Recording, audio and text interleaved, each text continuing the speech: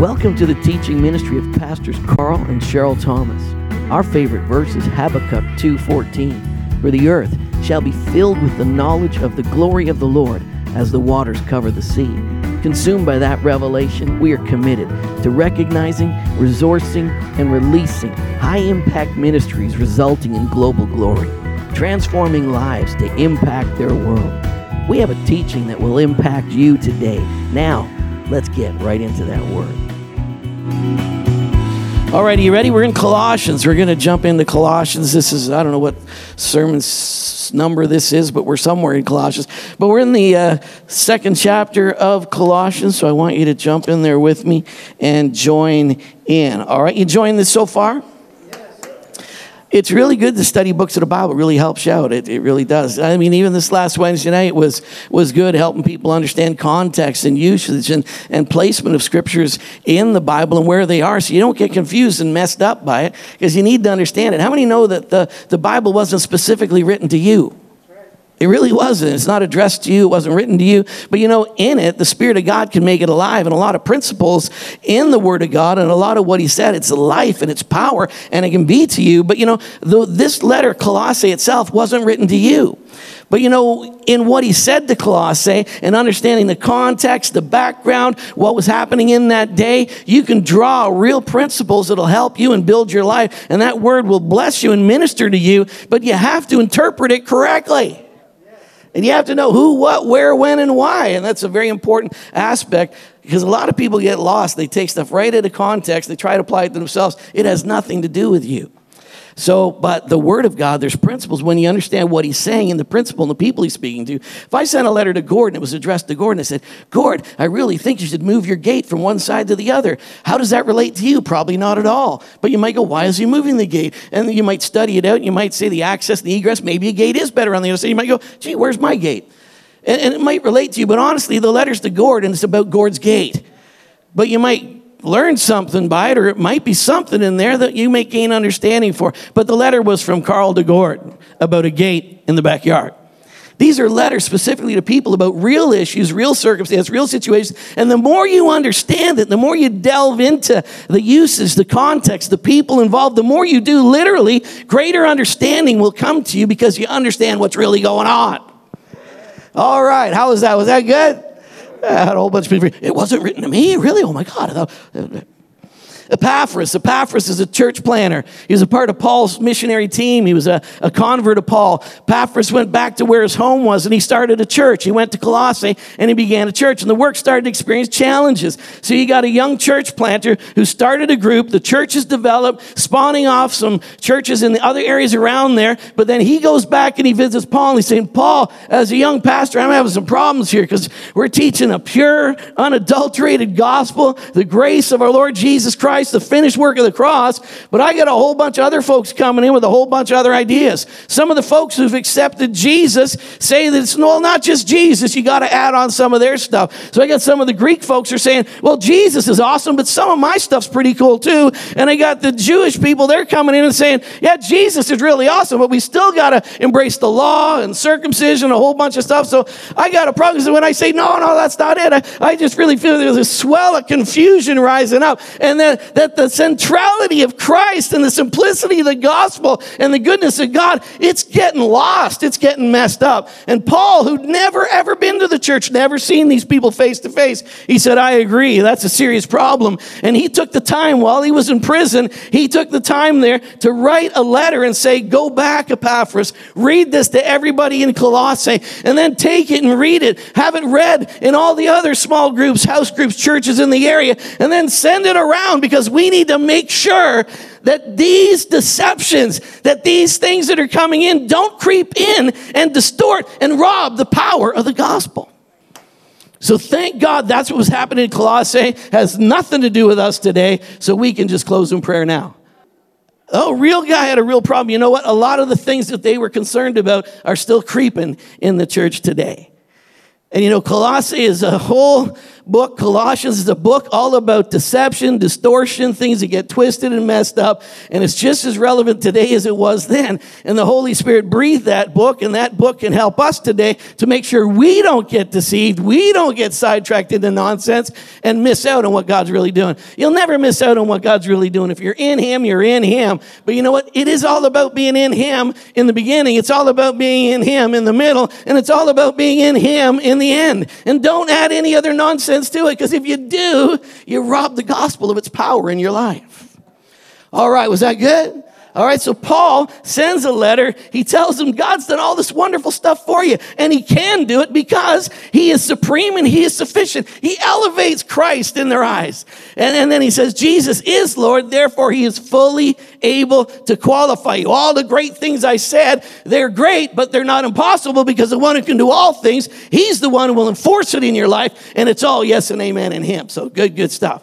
All right, so primarily written to confront rising heresies, false teachings in the day, a combative tone and an abrupt style. He wasn't combative against anybody. He was combative against false teachings. He didn't start naming people or anything in that way, but he exalted Christ. He exalted Christ. The words and the way it's written, it's a bit abrupt, but it's because he confronts four basic heresies: Gnosticism, legalism. Gnosticism, you're going to see it today. I changed it to intellectualism in your notes just so you can relate to it a bit better. Gnosticism, legalism, mysticism, and asceticism. All right? So we're going to deal with those false teachings today. Amen. Thank you, Pastor. So excited. All right, so those are the primary ones. So Paul gets really personal last week. Paul then, after saying all that he said in chapter 1, he talked about all you have in Christ and then who Christ is. He elevates a beautiful discussion, or a beautiful, manifestation of who Christ is, the greatest expression of Christology in the Scripture. And then he says, and I'm nuts about this job I've got. I'm nuts. I'm passionate about what I get to do. And that's why I'm passionate in this letter, to make sure that you don't miss out. In last week in 124:25, I, personal pronoun 11 times. Christ in you is the hope of glory. How's He going to get it all done? How's He going to fill the earth with glory? How's He going to reconcile sinful man to a wonderful Holy Father? How's He going to do it all? How? Christ in you is the hope of glory. That is it. That is the message. That is the plan. That is it. Don't stray from it to the left or to the right. Christ in you is the hope of glory. And Paul said, it's my passion. It's everything I do to present every man perfect, complete, full, lacking nothing in Christ Jesus, in the person of Christ, not in the doctrine or the teachings or the blah, blah, blah, but in that person, perfect in the revelation of Christ Himself. Can I get a hallelujah? All right, that's a bit of a recap. Colossians 2:4. Now this I say, lest anyone should deceive you. Now I'm moving on, and all these things, the reason I'm saying this, the reason I'm writing this, is I don't want anyone. How many know who anyone is? Who is anyone anyways? But he said, I'm saying these things lest anyone should deceive you with persuasive words. Have you ever sat and listened to something and said, that sounds really good. I'm going to buy that, piece of plumbing software, I don't have a quadruple flush toilet, but sounds awesome. I'll buy it. People were coming in and they were distorting the simplicity of the gospel and persuading them to go here and there and all kinds of quests to be made full or be perfect in Christ. And Paul said, I'm writing this so no one can deceive you. So when you get a full revelation and understanding of the book of the Colossians, that was written for you today to keep you from being deceived. A working understanding of the book of Colossians can keep you established, steadfast, and rooted in Christ Himself. Turn to your neighbor and say, I'm really excited. All right, good. Three major doctrinal denials. First of all, denial of the fullness of the Godhead was in Christ. These people really didn't believe. Many of them thought if God is really that good or Jesus is that good, He couldn't have really been a man because, look around, guys. None of us are any good. So He couldn't have come as a man. He had to be some kind of phantom or emanation, or He was something. It might have been God. We might have seen Him. Maybe it was a holograph or something, but He couldn't have really identified with flesh because all flesh is evil and everything of the world is evil. So they had this dual tier thing, and Jesus wasn't really a man. So they denied the aspect that the Godhead in Christ, in Jesus, in that person, in that man, there couldn't have really been the fullness of the Godhead in him. They couldn't handle it, couldn't wrap their head around it, so they denied it and created other philosophies and ideas of how it all worked out. Number two, they denied the believer is complete in Christ alone. There's got to be more. It's not just Christ. It's not just the finished work of the cross. I mean, there's got to be more stuff you got to add to that. I mean, it's got to be more complicated. See, the Greek says it's got to be more complicated. The Jew said, Jesus, are you joking? That man, he got hung on a cross. Cursed is he who hangs on a tree. He can't be who he said he was. So they got to add all of this stuff to it because they can't get their heads around the simplicity of Christ in you is the hope of glory. Simple stuff. They asserted that full freedom demanded additional heightened spirituality. So if we're really going to have the full package, there's more, folks. There's more. Hallelujah. Glory to God. Paul said, I don't want you to get sucked into that. I don't want you to get dragged or deceived by who? By anyone who tries to add something to the gospel of Jesus Christ. All right? So a lot of times you got to trade, folks. You got to trade. And you remember this guy here, Kyle McDonald, 1995. Who was not even born in 1995? Who was on? Very good. Okay, so this was before you were born. Isn't that crazy? That's crazy sometimes. And sometimes people just get. But how many remember this? The guy who took a red paper clip and traded it all the way up to a house. Do you guys remember this? You don't remember that? How many do not remember that? Wow, were you sleeping in 1995? What was going on? Kyle McDonald, he's from Canada, he's a Canadian guy. In 1995, you see that paperclip in his mouth? He started with that paperclip, and in a year, by trading that paperclip and continuing to trade, he continued to trade until he literally got that house. That house on Main Street in Kipling, Saskatchewan, was given to him a year later, and all he started with was a paperclip. No kidding. Does anybody remember that? Yeah, I mean, crazy stuff. But here's the thing. Let me read you the list of trades. You ready? It's just a list of trades. Red paper clip for a pen in the shape of a fish for a doorknob. He traded that for in the shape of a fish. He traded the pen in the shape of a fish for a doorknob for a Coleman gas stove. For an electric generator, he traded that for a beer keg and a Budweiser sign. He traded the beer keg and the Budweiser sign for a snowmobile. He traded the snowmobile for a trip to Yak, British Columbia.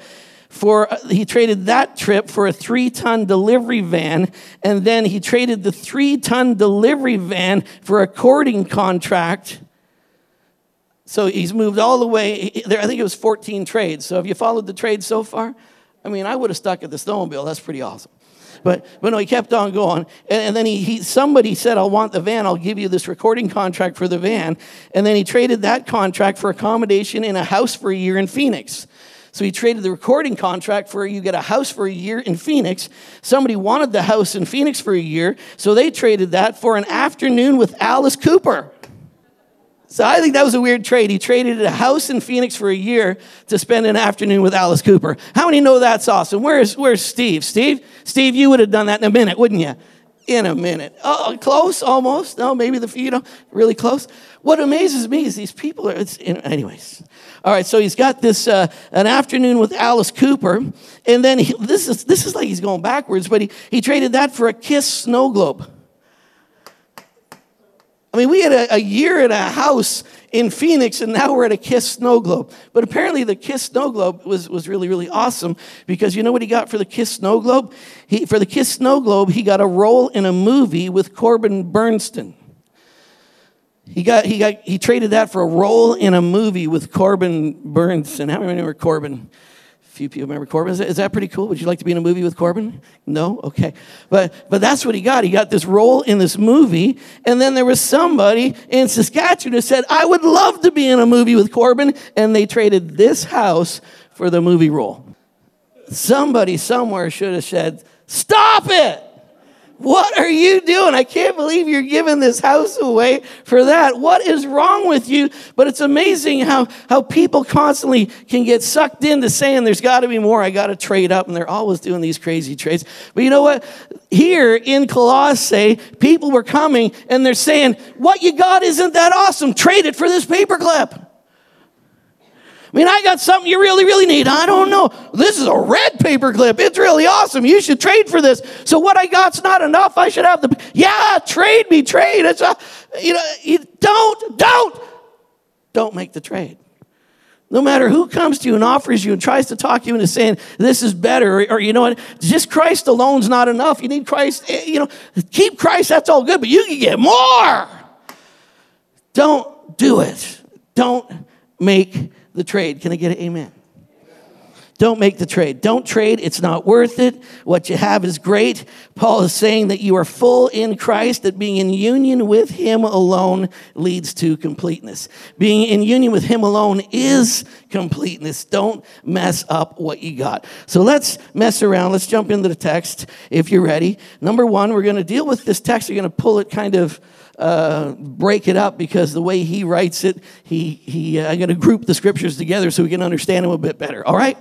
So first thing I want to say is be rooted. The first thing you need to do to keep you established and keep you from getting messed up or deceived or turned aside to anything else, be rooted. So what's he saying? He's saying focus on your union with Christ. Union with Christ. When you accept Jesus, how close to Jesus are you? You're in him. He's in you and you're in him. You are in him. You are literally God the Father, Son, and Holy Spirit. We go, hey, Father, how you doing, Son? Ooh, how's it going, Holy Ghost? How are you? Hey, wow, I am right dead center in the Godhead. Not only am I in him, but he's in me. Just like Jesus said, the fullness of the Godhead dwells in Jesus bodily, and you are full and you are complete in him. So you're in him and he's in them and you're in all of it. You are submersed in all that he is, and he is submersed in you. How amazing is that? I can barely get my head around it, but you can't get any closer or any fuller of God than you are when you come to him. I mean, he's not holding out on you. He doesn't give it to you in pieces or portion it off to you. I mean, I know some people, they say, well, God wouldn't give you everything. I mean, come on, you wouldn't give the keys to your car to a 3-year-old. I wouldn't, but when you're born again, you're not born again as a 3-year-old. You're born again as a full adult child. The Bible's very clear on that. You don't come into the kingdom as an infant. You come in as a joint heir, as a child of God, with full privileges in every single way. And that's what Paul went. Paul said, I want you to know how amazing it is that you're an heir of Christ. How amazing all the privileges God's given you. And you might say, this is too good to be true. Well, let me tell you, the one who gave it to you is the one who has all things, is in all things, created all things, and he can do all these things. If he said he's done it, he's done it. And I can't wait to tell you this message and force it in you so that you can embrace the fullness and completeness that's yours. That's what Paul's saying. But he's saying, wow, stay rooted in the reality of your union with Christ. 1 Corinthians 6:17, but he who is joined with the Lord is one spirit with him. What are you? Are you joined with the Lord? If you're not joined with the Lord, please join with the Lord. But if you're joined with the Lord, you are one spirit with him. You are in an absolute union with God. You're in an absolute covenant with God. Like if I told my wife, I woke up to say, I want to marry you. She'd say, you already married me. I know, but for some reason I don't feel married. Doesn't matter what you feel. You married me. It's done. We were made one flesh together. It's finished. It's complete. Here we are. And if I every day said, please marry me, eventually she'd say, what is wrong with you? She would take the written text, she'd get the marriage license, and she'd say, look, we did it. I've got the text. I've got the text that says you're complete in him. You're in absolute union with him. I've got the evidence that you're in union with him. She could show me a marriage license, say, we did this. I've got it. It's legally here. And then she could take me down to people. These people all witnessed it. It all happened. We are married. We are in covenant. We are one. There's a lot of believers, though, that don't get that they're one with Christ. They think they're still on a journey to oneness. You're already there as a full-born child with every privilege and every blessing of being a full adult, a joint heir with Christ Jesus, with every blessing and every benefit because of the finished work of the cross alone. Now, can you get a greater revelation of what's already yours? Yes, but that doesn't mean it's not already yours. And some people don't even get on to the greater revelation because there's teachers and people who teach stuff that keep on distancing us from God. And they keep on reinforcing a falsehood in our minds that God's way over there and we've got to get to him. Even the songs we sing, and I know they're good sometimes, but even when we sing a song, Let It Rain, it's like, you're not really here, so please come. He's really here. Sometimes even the songs we sing reinforce distance, and it's not true. There is no distance between you and God. Even sin does not separate you from God. It separates you in your mind, but it doesn't separate you physically or in any way from God. It separates you in your mind because you can't believe you were such a dork. So here's what you do. You immediately deal with it, and the blood of Jesus penetrates to your conscience and rips out any separation or shame or guilt, and you're immediately restored in your relationship with him, which doesn't mean you're restored into it because you're already still there, but you're restored to the reality of it in your mind. That was complicated right there, I know. Because it doesn't say you're enemies of God. It says you're enemies in your head. How many know if you sin against another person, you got a problem with the relationship? When you see them, hey, how's it going? In your head, you're going, did they remember I stole $20 from them? I don't know. Hi. Are they going to talk about the $20? And right away, your whole relationship with them, you are fully dominated by $20, $20. That's the same way the enemy does that to you when you screwed up. You're in God's presence. Oh, I worship you. You're awesome. You did this. Oh, yeah. Did he see that? Was he? I didn't really mean that, though. Did it count? Boom. Just deal with it. Anyways, that was just, 1 Corinthians 1:30. God has united you with Christ. He made us right with God. He made us pure and holy, and he freed us from sin. Folks, I'm just reading the Bible. It's just the Bible. That's all we're reading here. Right? I'm not even throwing in my opinion. God has united you with Jesus Christ. He made us right with God, past tense, perfect past tense. He made us pure, past tense, perfect past tense, done, finished, once and for all, past tense. He freed us from our sin, perfect past tense, done, once and for all. So people were coming against this reality of freedom in Christ alone. And Epaphras was like, oh my goodness, what am I going to do? There's confusion coming. There's alternate teachings coming in the church here. And I'm concerned. And he went to his father, Paul, and said, Paul, what do I do? Paul, who had never been there, said, this is serious stuff. I'm going to send a letter. And that's what he did. So he says, be rooted. I want you to be rooted. Now, we have a river birch. Say river birch. I love birch trees. Do you love birch trees? My uncle had a cottage up in northern Ontario, and when I was a kid, I loved going there, and all around the cottage were birch trees. And I used to go and peel like the birch off and do things, and it was that bad. I don't know if that was bad. I just thought birch trees were awesome. I just thought I loved birch trees, and in my memories and in my mind, when I see a birch tree, all of these good feelings come rushing back up inside me. So you know what I wanted right in front of my house when I pull in the house every day, just in case Cheryl's in a bad mood? I wanted a birch tree. No, Cheryl's never in a bad mood, just kidding. But I wanted right in front of our house there to be a river birch. Now, so we put a river birch right at our front door, and this river birch is growing right at my front door. You know what the problem is? It's a river birch. You know what that means?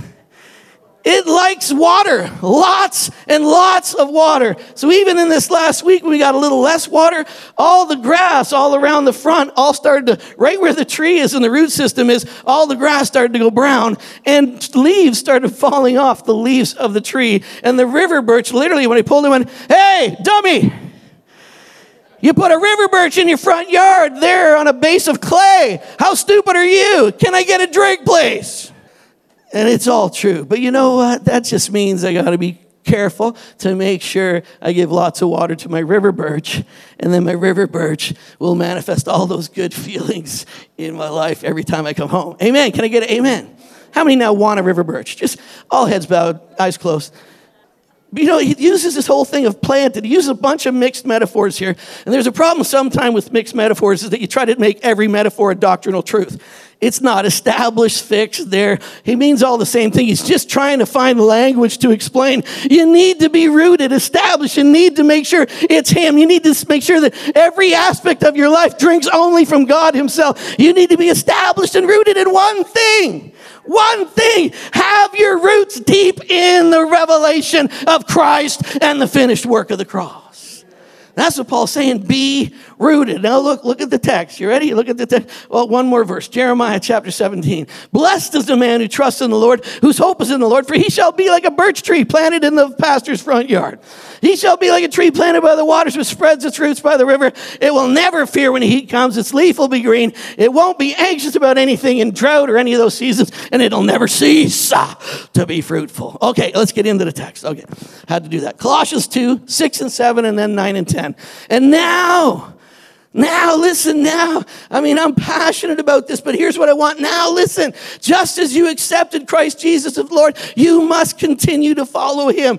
It's faith from the beginning. It's faith in the middle. It's faith all the way through. It's absolute rest of everything you are, being rooted and established in the cross, Jesus and his finished work. That's what you need to be established in. Be established in him. You must continue to follow him. Let your roots grow down into him. Let your lives be built on him. Then your faith will grow strong in the truth that you were taught, and you will overflow with thankfulness. Be rooted. Turn to your neighbor and say, be rooted. Be rooted. Look at the next one here. Here's the next verse. For in Christ, why do I want you to do that? Why do I want you to be rooted only in him? Why do I want you to get this revelation of in Christ? Well, for in Christ lives all the fullness of God in a human body. So you also are complete through your works, through your efforts, through your continued passion and desire to grow. Now, you are complete through your union with Christ. Say union. Union with Christ, who is the head over every ruler and every authority. The word complete is the word pleroo. Pleroo. I put the capitals there so we knew where the influence was or the emphasis. Pleroo. It means to fill to the top so that nothing shall be wanting, to be full measure, to render perfect in every particular. Is there anything that God has not perfectly finished in your life? Is there anything? Is there? If you think there is, Paul wrote this letter for you. Not necessarily to you, but for people who would get deceived into a treadmill of works and performance trying to get what you already have. Hello? You're complete in him. Give me another slide. Number 2, stay rooted. So be rooted. Say be rooted. Number 2, stay rooted. Now here's what Paul's writing about this whole book, saying stay rooted. Why do you need to stay rooted? Because people, the world, philosophies, the devil, all kinds of things will come and try to mess with you and to take you out of the finished union with Christ into a place of striving and trying to trade for a better union. Refute every challenge to your union with Christ. People have a hard time accepting that Jesus did it all. Say all. How much did Jesus do? Does that cover everything? Yes. The minute you think it doesn't, that is a lie, right from the pit of hell. Because Jesus did it all. He wanted to do it all. He has to do it all. It's all about him. All right. Revelation 3:11, behold, I'm coming quickly. Hold fast to what you have, that no one may take your crown. Don't trade. Don't listen to any other nonsense. You are crowned in him. He crowned you, made you pure, made you holy, finished the work in your life. You've been crowned by God himself. He's lifted you up. He's elevated you. He's caused you to sit with him in heavenly realms. God crowned you and seated you in him in Christ Jesus. Don't allow anybody to mess with your perfect union with Almighty God. Give me another slide. There you go. Colossians 2:8, he said, beware lest anyone cheat you. Beware lest anyone cheat you.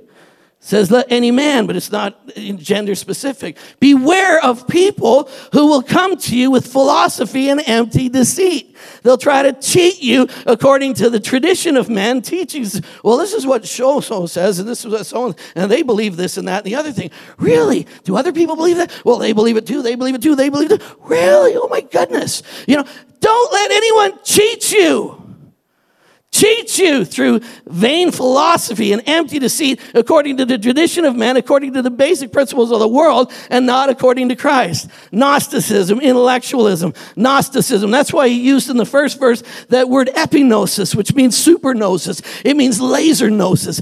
In Christ you have laser epignosis. You don't need other gnosis. In him you got a gnosis that's better than any gnosis. You don't need somebody else's gnosis when God's giving you epignosis. Right? Everybody he knows is gnosis. That's right. Okay, so vain stuff. So intellectualism. My goodness, don't get lost in that. Now we have received. Say received. How do you get that? You receive it. We have received not the spirit of the world, but the Spirit who's from God, that we might know. That we might know what? The things that have been freely given to us by God. And then he finishes that section by saying, we have the mind of Christ. Woo! So let no one judge you in food or drink or in regarding festival or new moon or Sabbath, which is a shadow of the things to come, but the substance, or you can say the reality, is of Christ. All of that was shadows, but the reality has been expressed in Christ. Now just go back to intellectualism. There's a whole aspect in the world today where if we just teach everybody, if we all come into the same knowledge, if we all, educate ourselves and get into the proper understanding, if we do all of that, the world will be one big, lovely, peaceful kumbaya. That might seem good. It might seem right, but I don't know. Who's making the rules? Who's deciding what's what? Who's deciding what's right or wrong? That's really crazy. But you see, I don't need to worry about what the world says. Get educated, get all kinds of knowledge, but always know this, that you got epignosis. You got the knowledge of Christ himself, the one who created all things. You got a knowledge that is supreme and above. I love education, want people to get education. Education is expensive, but not as expensive as ignorance. So get that, but we got to be careful that the world doesn't come in and say, you need Jesus and a whole bunch of this, and we need to do this, and we get a whole secular gospel, a weird, creepy thing that ends up having nothing to do with the power from God himself. All right, so chapter 2, 6 to 17. So let no one judge you. So don't let anyone cheat you. Number 2, don't let anyone judge you. Don't judge me, man. Don't judge me, man. It says, don't let anyone judge you in food or in drink or regarding to festivals or new moons or Sabbaths. There was all kinds of Old Testament rules and things you had to do. If you want to get close to God, you got to do this. Vegetarians are really close to Jesus. I'm sure they are, but they're no closer than carnivores. It's just crazy. If you think the food you eat is giving you an inside line on salvation, you're crazy. Now, the food you eat might make you see God earlier than other people. Because food's food. Food is fuel, and whatever you're fueling this beautiful tank with, I say this beautiful tank, whatever you're fueling this tank with, it's important stuff, right? Amen? Let's go home and have a bag of Frito-Lays. Amen. Let no one judge you in food or drink regarding festivals. You need to do this, or this is a special day, or this is a day where you spend this day, this is an awesome day. This day is better than that day. Blah, blah, blah, blah. I mean, God created all those days, and he says those days were awesome. But he says, don't let anyone judge you according. It doesn't mean the days or whatever were bad or didn't have a purpose or a reason. But when someone starts judging you on that day, or someone starts saying, I'm more special than you because I know the days, man. I understand the stuff like this. And because I understand the days and I practice all of this stuff, I get closer to God than you do. Bang! That's rubbish. Are you okay? And see, they had people, Jesus did it all, absolutely did it all. But here he is in Colossae, Jesus did it all. The wonderful gospel of grace, the good news of Jesus Christ. And then you got to get the days right, the Sabbath, you got to figure out, you got to tweak this, tweak that, tweak this. It's crazy stuff. And there's lots of it around today. Can I get an amen? A little grunt. I just feel so many breaks going on right now. Is that true? Anybody? Okay. All right. Don't let it happen. Legalism. Salvation is gained through performance. Salvation is not gained through performance. In fact, you perform better when you realize it's all about him. You perform better when you realize it's the finished work of Christ. And I can do all this stuff because it's done. I'm complete in him. I'm not in any way disappointing to him. I can't even improve on this. I mean, I didn't qualify to get it. I can't even disqualify myself. He's crazy in love with me, and he'll never, ever, nothing can separate me from the love of God. So good. Give me another slide. Here we go. Galatians 5, 1-4. Stand fast, therefore, in the liberty by which Christ made you free, and do not get entangled again with a yoke of bondage. You have become estranged from Christ because you attempt to be justified from the law, and you have fallen from grace. Do you know how you fall from grace? Try to get justified by good works. Try to get justified by your effort. Try to get justified by some type of outward performance or some type of regulation that you do that you think you're better than everybody else because I do this. The very fact that you said that, here's what the word says. You fell from grace.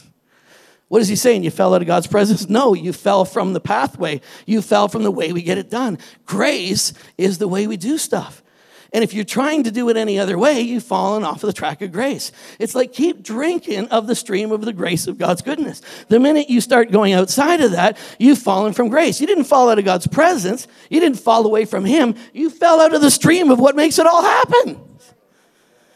Do you understand that? I hope you understand. Give me another slide. We've got to move on. Colossians 2, 18-19. Do not let anyone condemn you. Don't let anybody cheat you. Don't let anybody judge you. Don't let anyone condemn you by insisting on pious self-denial or the worship of angels, saying they have had a vision about these things. Their sinful minds have made them proud, and they are not connected to Christ, the head of the body. For he holds the whole body together with its joints and ligaments, and it grows as God nourishes it. Why am I growing? Because I'm rooted in him, and God nourishes everything that's rooted in him. Mysticism.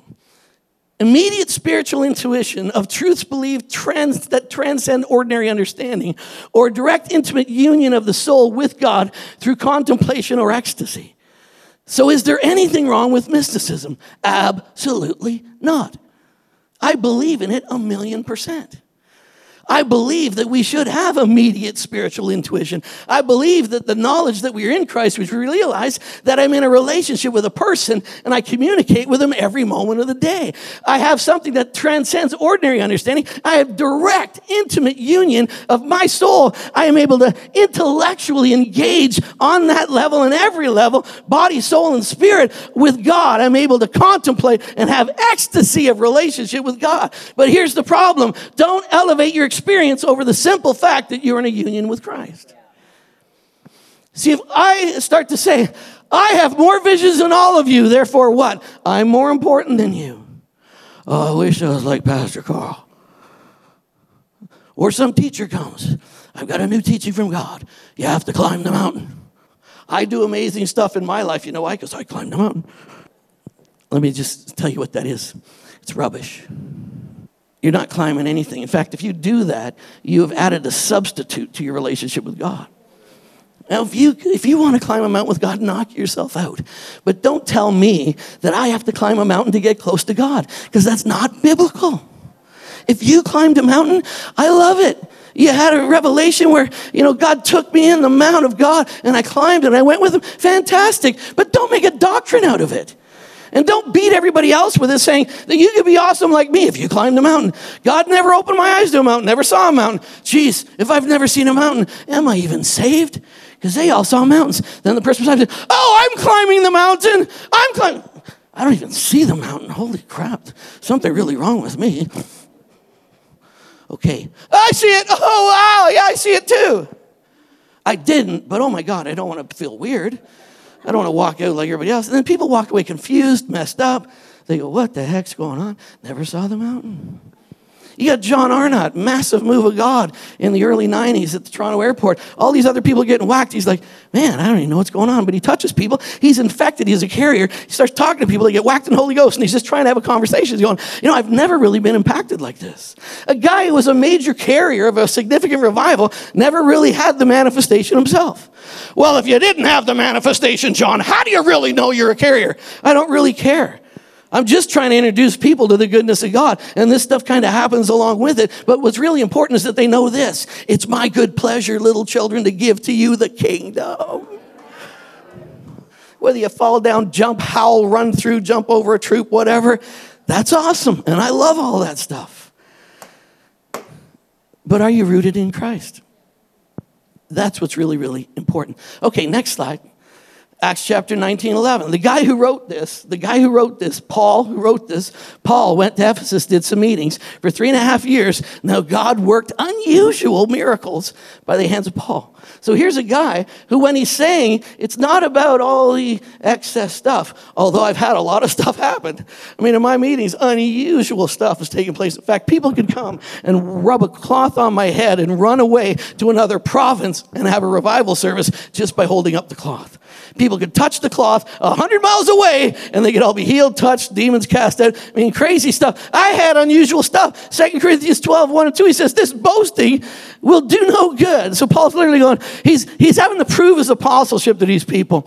And he's saying, this is crazy. I don't like this. I don't like doing this. There's nothing good, even in me boasting about this. But anyways, you've brought me to it. He said, but I must go on. I will reluctantly tell you about visions and revelations from the Lord. I was caught up into the third heaven 14 years ago. So here's Paul even talking about the fact that I was caught up into the heavens and Jesus sat me down and he taught me revelation face to face. He says, this is a kind of experience that I had with God. And even Peter was going, now this Paul guy, I mean, we saw Jesus face to face. He never did, but somehow, I guess, in the spirit, he has had encounters with him. Strange, I know, but really cool stuff. So am I saying that we shouldn't have that? No, look, here's another one. Acts 27:23-24, for there stood by me that night an angel of God whom I belong and I serve, saying, don't be afraid, Paul, you must be brought before Caesar. And indeed, God has granted you all those who sail with you. What's Paul saying? I had an angelic encounter, and several times Paul was ministered to by angels. So here's Paul, he's had all of those experiences, but he says, if in any way those experiences come between you and the finished work of the cross, it's a problem. And if you judge yourself, have I had an experience? If you judge yourself based on whether you've had something extraordinary happen in your life, if you judge your relationship with God based on that, it is a false doctrine. Because your relationship with God is based quite simply on the finished work of the cross, and that is it. Can you have all the rest? And do I encourage you to have all the rest? Absolutely. It's all a part of the package. Signs, wonders, healing, visitations, encounters. Go to heaven. Knock yourself out. But none of that is any more significant, and it pales, and it doesn't even register on the scale of this. Jesus Christ loves me, and he died for me, shed his blood for me, and he forgave all my sins, and he brought me into absolute union with him. Okay, Colossians 2:20-23. You have died with Christ, and you've been set free from the spiritual powers of this world. So why do you keep on following the rules of this world, such as don't handle, don't taste, don't touch? Such rules are mere human teachings about things that deteriorate as we use them. These rules may be seen as wise because they require strong devotion and pious self-denial and severe bodily discipline, but they provide no help. They provide no help. They help a little bit. They provide no help. You tweak it the right way, it might help. They have no help. How much help? No help. If you do something because you think you should do it, if you think you should give up something for devotion to God, that's all about you. It's not about anybody else. And it's especially of no value if you tell everybody else how awesome you are because you did it. Bah. They provide no help in no help in conquering a person's evil desires.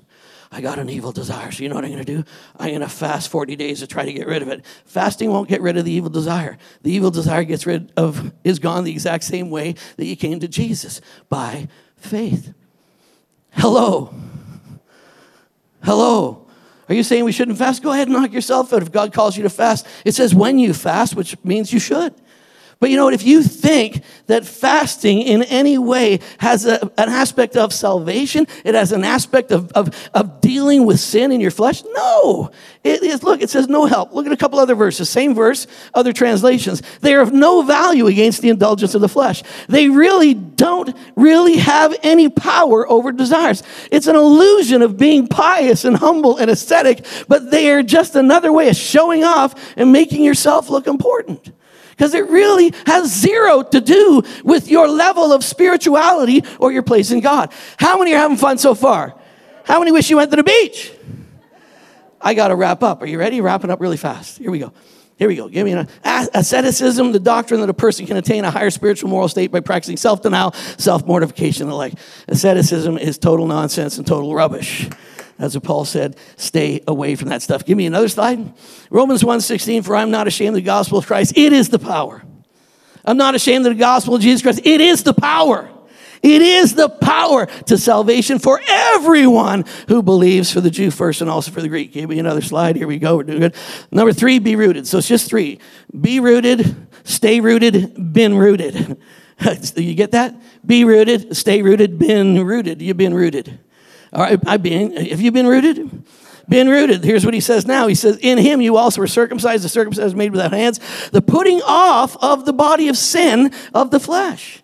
He did it. I'm rooted in him, and in that circumcision, not done by hands, but done by Jesus himself, he puts off.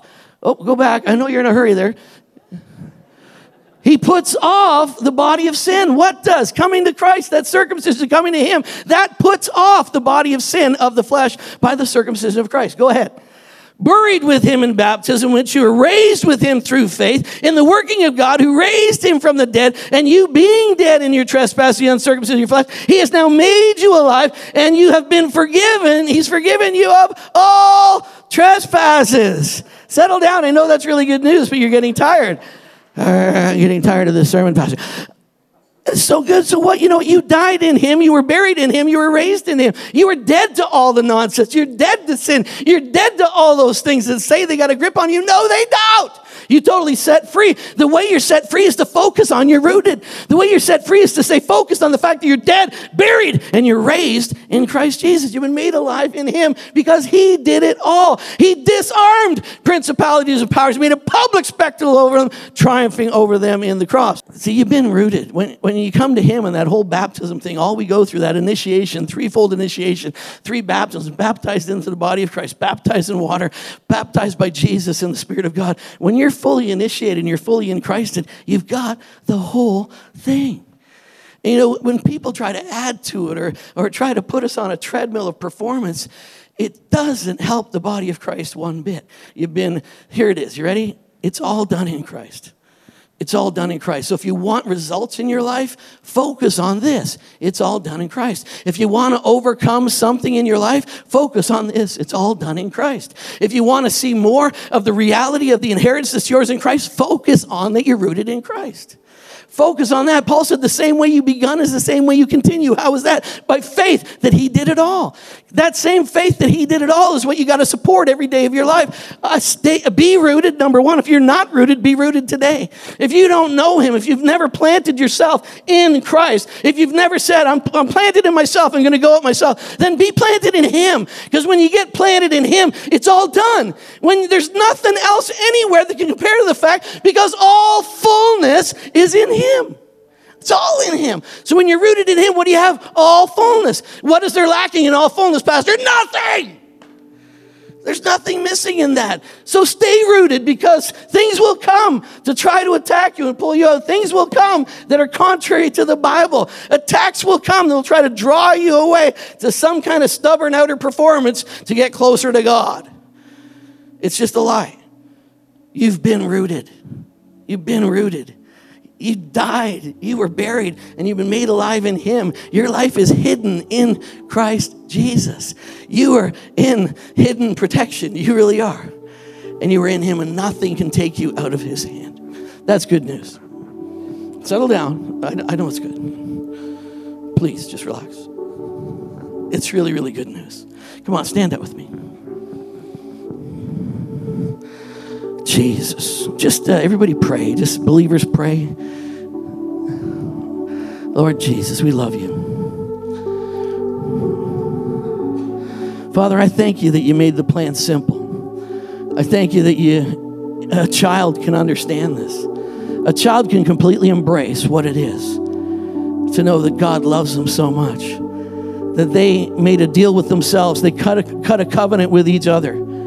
I wasn't even involved. They did it on my behalf. God and God cut a deal, and I get all the benefits because God loves me.